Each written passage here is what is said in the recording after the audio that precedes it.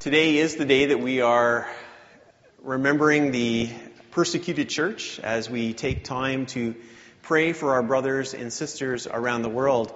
And I have to say that I really appreciate this day. We should be thinking about them all of the time. But it is an important reminder of the state that the worldwide church is in. There are times that we feel that we have it difficult here. I know there are people who can remember times when Christianity was such an important part of Canadian culture that it was just expected that you would show up at church, and it was just part of being a good Canadian citizen. You would partake in worship, you would regularly attend, prayers would be said outwards, and it was just something out in the open. And now we live in a post-Christian culture in which cultural Christianity is no longer there. People don't come to church just because it's the respectable thing to do. Rather, we have people coming to church because they believe that this is what they want to do. They have a desire to worship. But we have a sense of loss there, that something has been taken away. And we might feel that we are a church under siege as our country is becoming more and more secular. And yet we are not experiencing persecution. There is still a tremendous amount of freedom. And I've shared with you lately about my experience as a chaplain in the Canadian Armed Forces. Just the fact that they allow Christians, as well as people from other religions, to come in to spend time with troops and to be able to minister to them, and that the government equips us, trains us, and even pays us to do that, that tells us that we are not living in persecution in this country.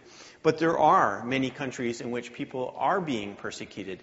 And sometimes the struggle that I have is how I am to look at those Christians and how I am to look at the persecuted church. Because there's a couple of feelings that go through my mind. On one side, there's some pity. You know, when I think about people who are showing up at church, and definitely not in a church building like this, and they don't know what's going to happen, and there's a visitor there, and is that a visitor of a person who is seeking to know the Lord, or is it a government agent who's there to report on who is showing up for church and who are participating in forbidden activities? We hear stories of people who are being executed, and there was all kinds of stories of that happening from ISIS in Iraq and Syria, and a tremendous amount of persecution happened there. So there, on one hand, we can look and we can feel sorry. We think, it's so terrible that is happening, which of course it is, and we should have those feelings of empathy towards them. And then on another side, we can look up to them almost as hero worship, because we hear the stories of how they are responding, that the level of faith that they have, that they are willing to submit to torture and to execution, that they are willing to put their lives on the line for the sake of their faith. How do we respond to these things? Is there a place for grieving what is happening around the world? Or should we simply celebrate the fact that there are faithful Christians who are so sold out to Jesus, they are willing to give their lives? Well, I would say that there is a place for us to grieve, and that it is appropriate for us to grieve. Of course, we want to celebrate their faith. We want to be inspired by their faith, but we need to grieve as well. We might have trouble identifying with the persecuted church, but there are other reasons for us to grieve. I know within this congregation there are many people here who are grieving for various reasons. The grieving may be the loss of a spouse, the loss of a parent, the loss of a sibling. It could be a relationship that has broken up. It could be the loss of good health. It could be the loss of a job. It could be anything. There's all kinds of things. And we need to ask, is it appropriate for us to grieve? Or as Christians, is this something that we should just push aside? Well, in the passage that we had read to us from 1 Thessalonians 4, Paul tells us that we are not to grieve like the rest, But that's not all he says. That's not saying we are not to grieve. He says we are not to grieve like the rest who have no hope. And that's what I want to focus on. That there is a way for us to grieve. There is a way for us to acknowledge pain. But it is not a grief without hope. I have seen grief without hope. And that is not Christian grief. And so we're going to take a look at what this looks like and what this means for us today. So, first of all, I need to explain to you why Paul even wrote this letter. And it's really important, and it's in many ways, it's so hard for us to understand the situation that was going on here because it's so foreign to our way of thinking. When we hear about a Christian who dies, we simply think, okay, we grieve the loss, of course, but we think, well, that person is now in heaven with Jesus. And so there's a reason to celebrate there. And so that might be some of the first thoughts that come to mind. But in the earliest church, they weren't necessarily thinking exactly that way. In the earliest church, they believed that Jesus was going to come back within their lifetime. So Jesus had died on the cross. He rose again on the third day. He ascended to heaven. And then after he went to heaven, he promised that he was going to come back. And when he would come back, it would be the day of resurrection. It would be the day when people would be raised from the dead. And so people look forward to that time. But not only the resurrection of the dead, the church was waiting for Jesus to come back and to welcome his people and to transform them. And so their hope was in that of the resurrection. They weren't thinking so much of being a disembodied spirit up in heaven. They were looking for the resurrection. And so in their thought, what would happen is they would live their life, and they would be going about their daily duties and living as a follower of Jesus. But then Jesus would come back and transform them, and then they would go and live all eternity. But in Thessalonica, some of these Christians are noticing, well, some of our friends are dying. They, for whatever reason, they get sick, or there's an accident, or something happens, and they die. And they begin to panic. Like, what's going to happen to them? Because they've died, but Jesus hasn't returned yet. What's going to happen to them? And Paul explains to them that what is going to happen is something that is available to Christians who are alive and Christians who are dead. And so the image he uses is of Jesus returning almost like how a king would come and come to visit his city to demonstrate that he has authority in that place. And that there would be messengers who would announce the coming of the king.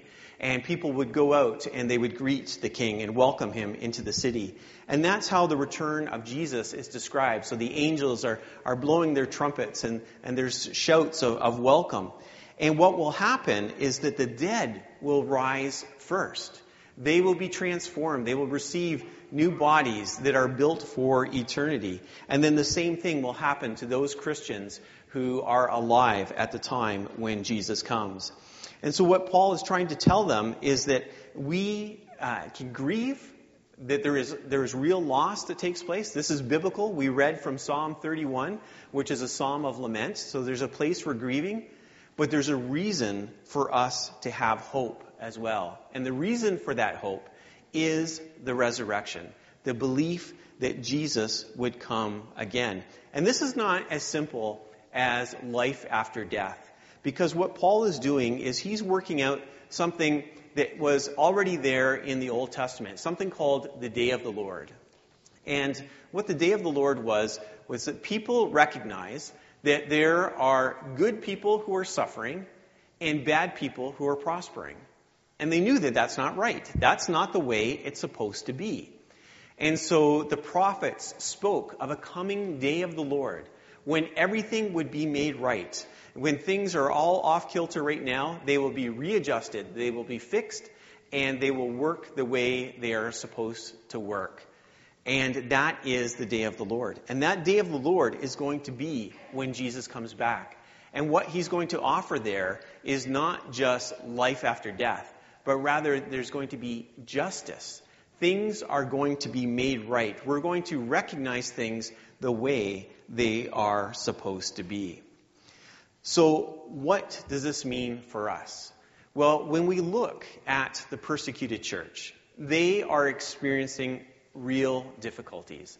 And we should not fluff that off. We shouldn't just lift them up and put them on a pedestal and say, they are these great saints who are so much better than us. There's a real reason to grieve. Because maybe in our mind we are picturing this adult Christian who's standing bravely there and willing to be crucified on a cross or burnt at the stake or stoned by rocks. But oftentimes those families are not just losing themselves, but they're making a choice that's going to affect their children.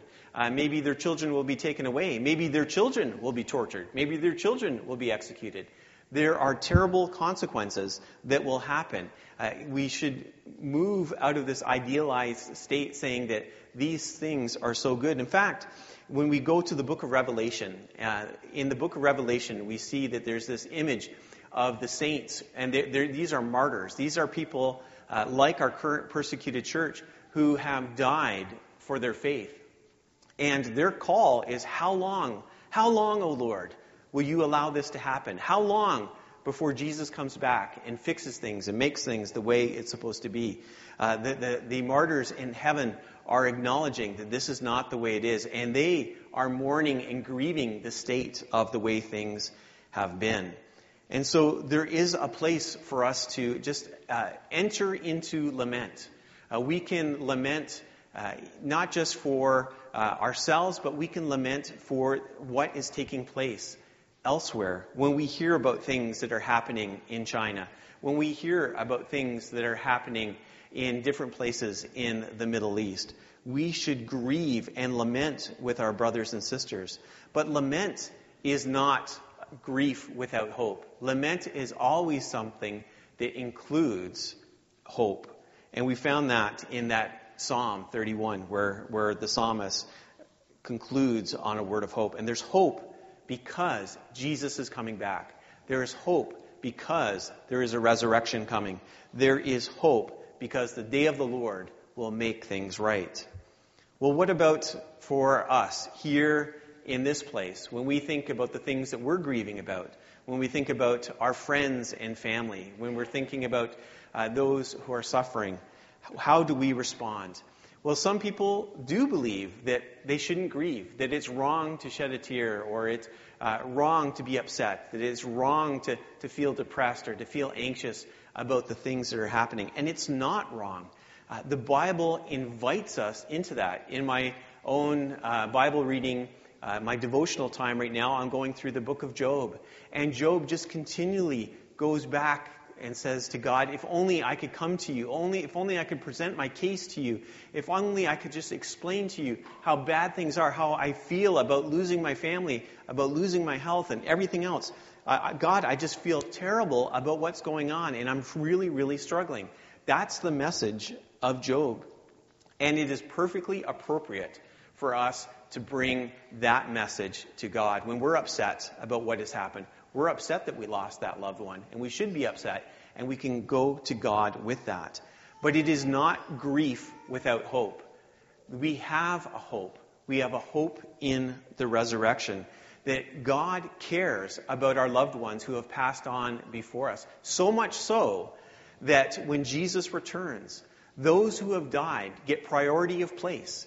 That God will welcome them first before he welcomes those who are still alive at the coming of the Lord.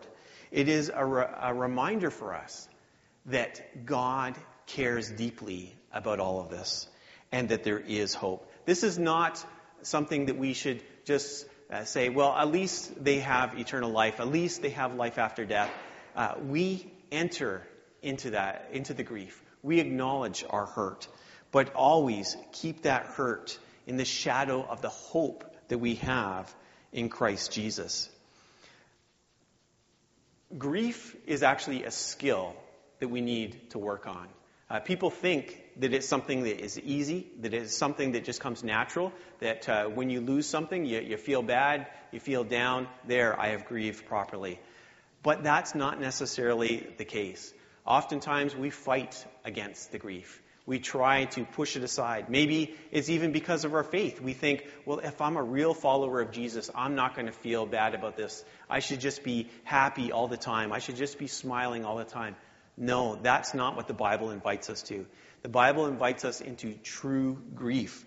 But the Bible also invites us into hope, invites us to know that what is happening in that moment is not the end of the story, that God has already written a conclusion as to how things will go, and that includes Jesus coming back and making everything right. We don't know the details of how all that will happen, and to be honest, I'm not so much interested in those details as simply to know the big picture, that God has this, that He has it in His hands, that He's going to take care of things, and that we can trust Him no matter how bad things might get in this life. Let us pray.